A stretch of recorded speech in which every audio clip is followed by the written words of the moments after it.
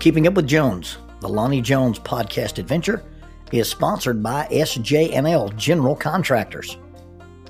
They are licensed in both Alabama and Tennessee, and they provide services such as mass grading, storm drainage, sewer and concrete improvement, asphalt paving, erosion control, demolition, and heavy hauling. If you need any of these services, contact them 931-433-4660, 931-433-4660. Also, they are in need of heavy equipment operators, concrete finishers, CDL dump truck drivers, and pipe layers. If you're interested in employment with this family-owned business, you can go to the website www.sjnl.com. That's www.sjnl.com.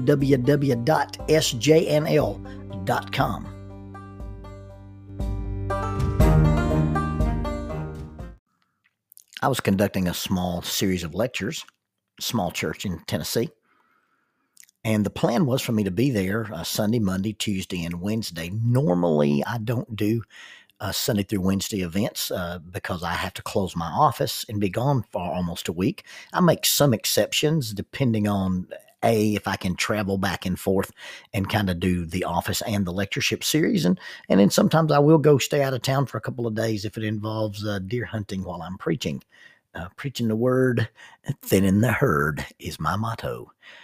But at this particular place, I was going to spend Sunday afternoon because it was so close to Huntsville. It wasn't one of those things where you do a morning service and then you eat on the grounds and then do an afternoon service. People call that church eat church or preach eat preach or whatever.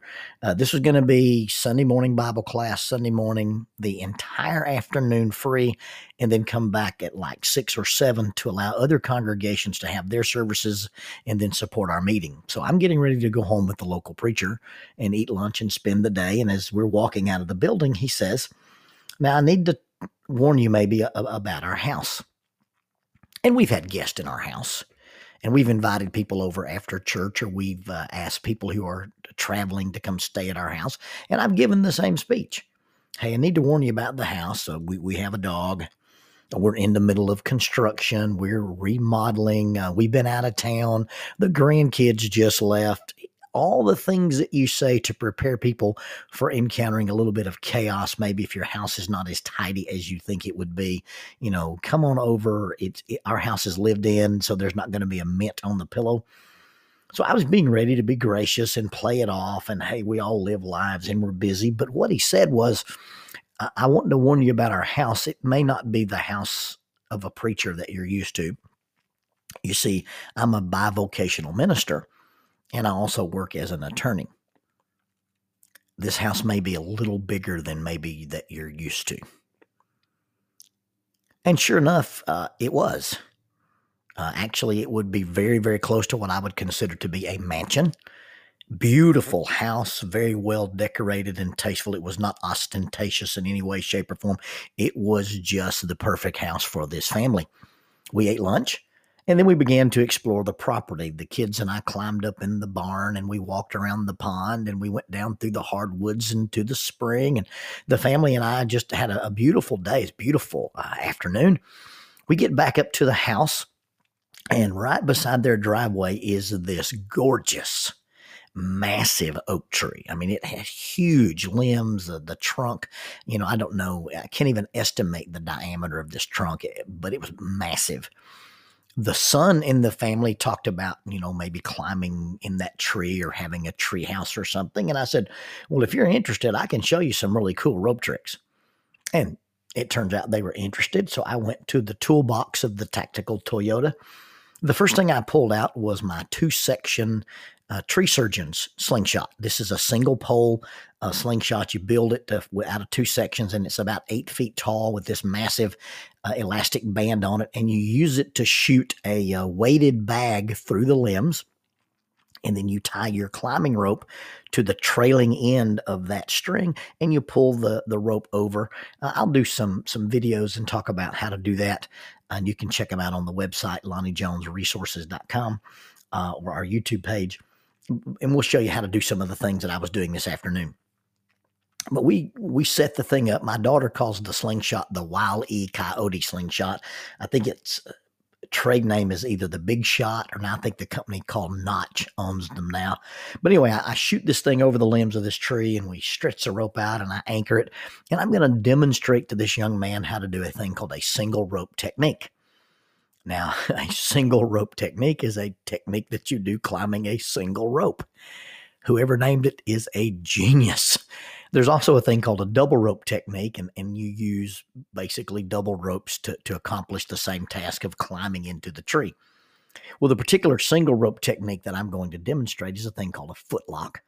I learned it in Black Mountain, North Carolina, and it's basically you wrap your foot around the rope or inside the rope, and you can actually stand on the rope and move up under your own power. When I do it by myself and I do it for real, I have some kind of device on the rope, a small ascender, or a thing called a rope man, or I will even use a grigori, or I might even use a fancy knot like a Prusik knot or a climb heist to capture my progress so that I can free hang and then rewrap my feet and keep climbing. So I set this thing up and I demonstrated, and I've done it a number of times. And so I do make it look pretty easy. And so this young man is like, hey, I want to try that. I put a second rope in the tree and attached him to a safety harness so that he would not have to worry about manipulating a progress capture device, and he could just climb. And then if he ran out of energy, or if he wasn't doing the technique properly, or if anything happened, I could just lower him down to the ground like I would do a top rope belay. So I've got this kid climbing this rope. And, for a first timer, he's actually doing a pretty good job. He doesn't have any quit in him. So he's struggling his way up this rope. And I'm standing there, using a belay device to capture his progress. And he gets high enough off the ground that now it's serious. If he were to fall or lose his grip or get entangled, and I didn't have the secondary rope on him, this would be a mess. But he's up high enough and the family's enjoying it and people are taking cell phone pictures. And just casually, I ask my host, and what kind of attorney are you?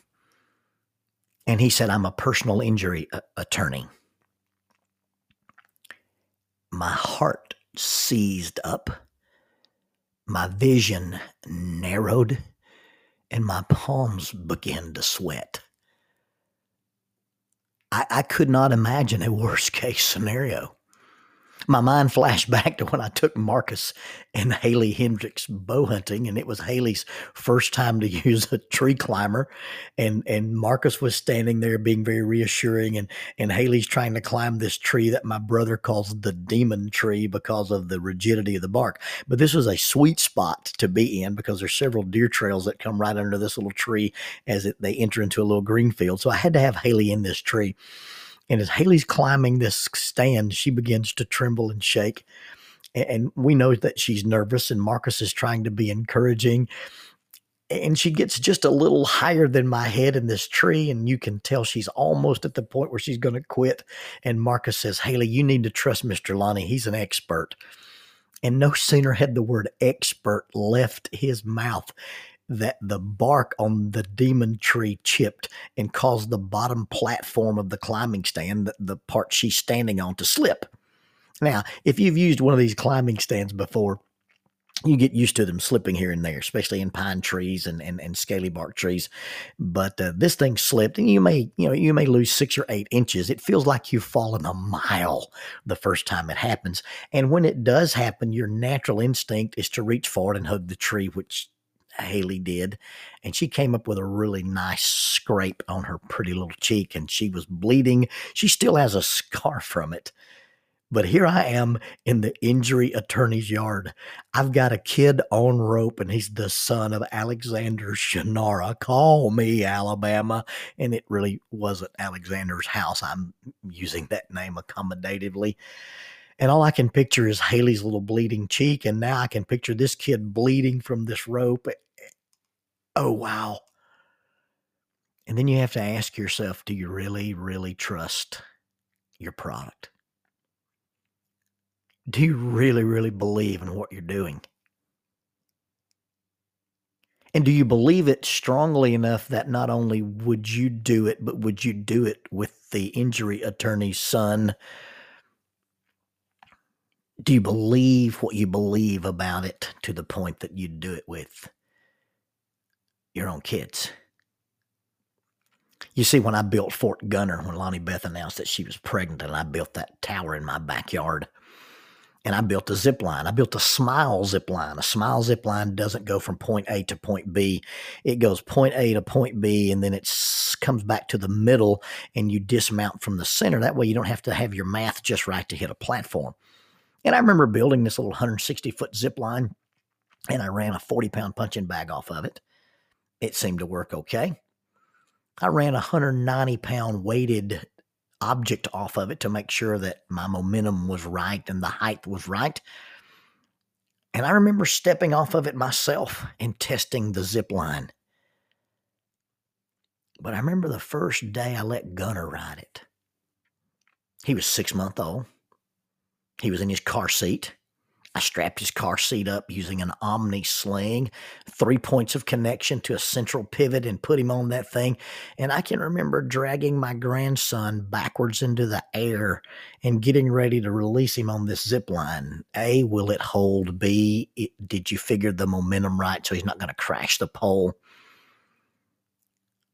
It's very, very serious when you make decisions about what you trust, and innocent people are involved, especially when the safety of the innocent people are involved.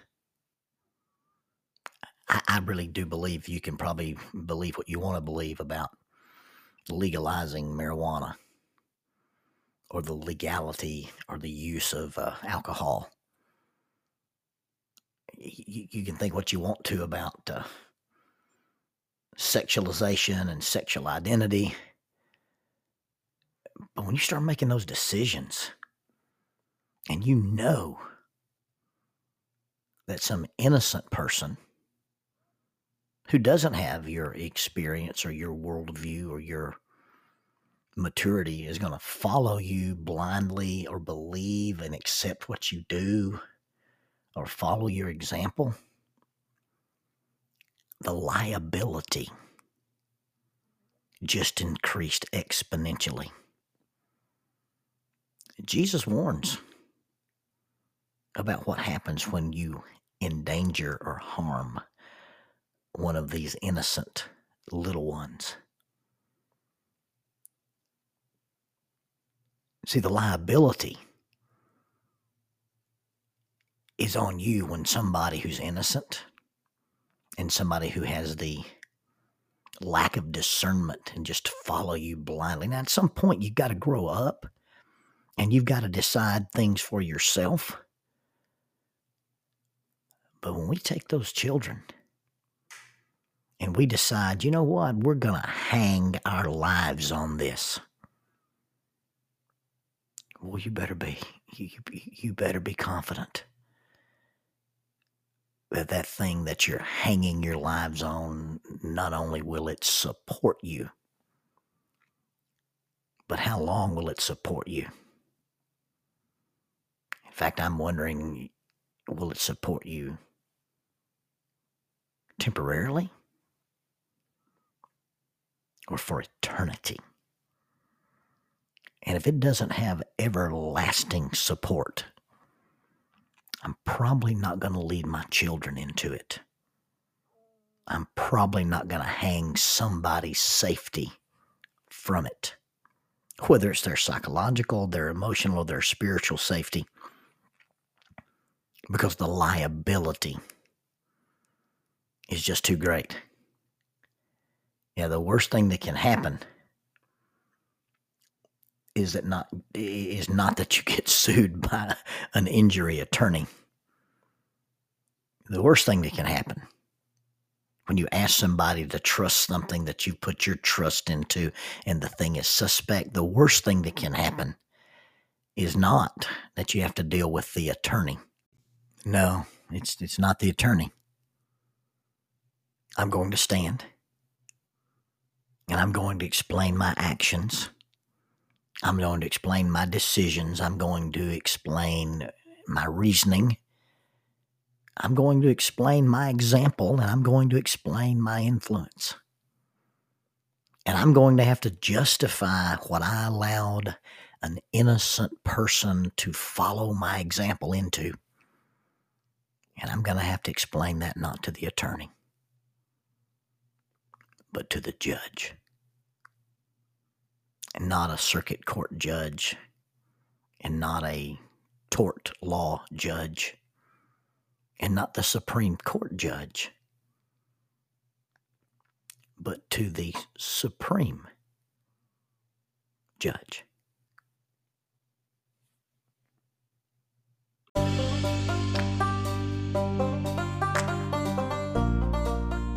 There are 32 miles of cave passages in Cumberland Cavern. 333 feet underground is the Volcano Room. The Volcano Room is the site for the youth rally known as Erupt. It's an underground youth rally. It's an annual event. It takes place in October. The next Erupt is scheduled for October of 2021. Erupt is a sponsor of Keeping Up with Jones, the Lonnie Jones podcast adventure. If you'd like more information, you may contact them at eruptyouithrally@gmail.com. That's eruptyouithrally@gmail.com. Or check out their website for more information, 3 W's and a dot, eruptyouithrally.com, www.eruptyouithrally.com.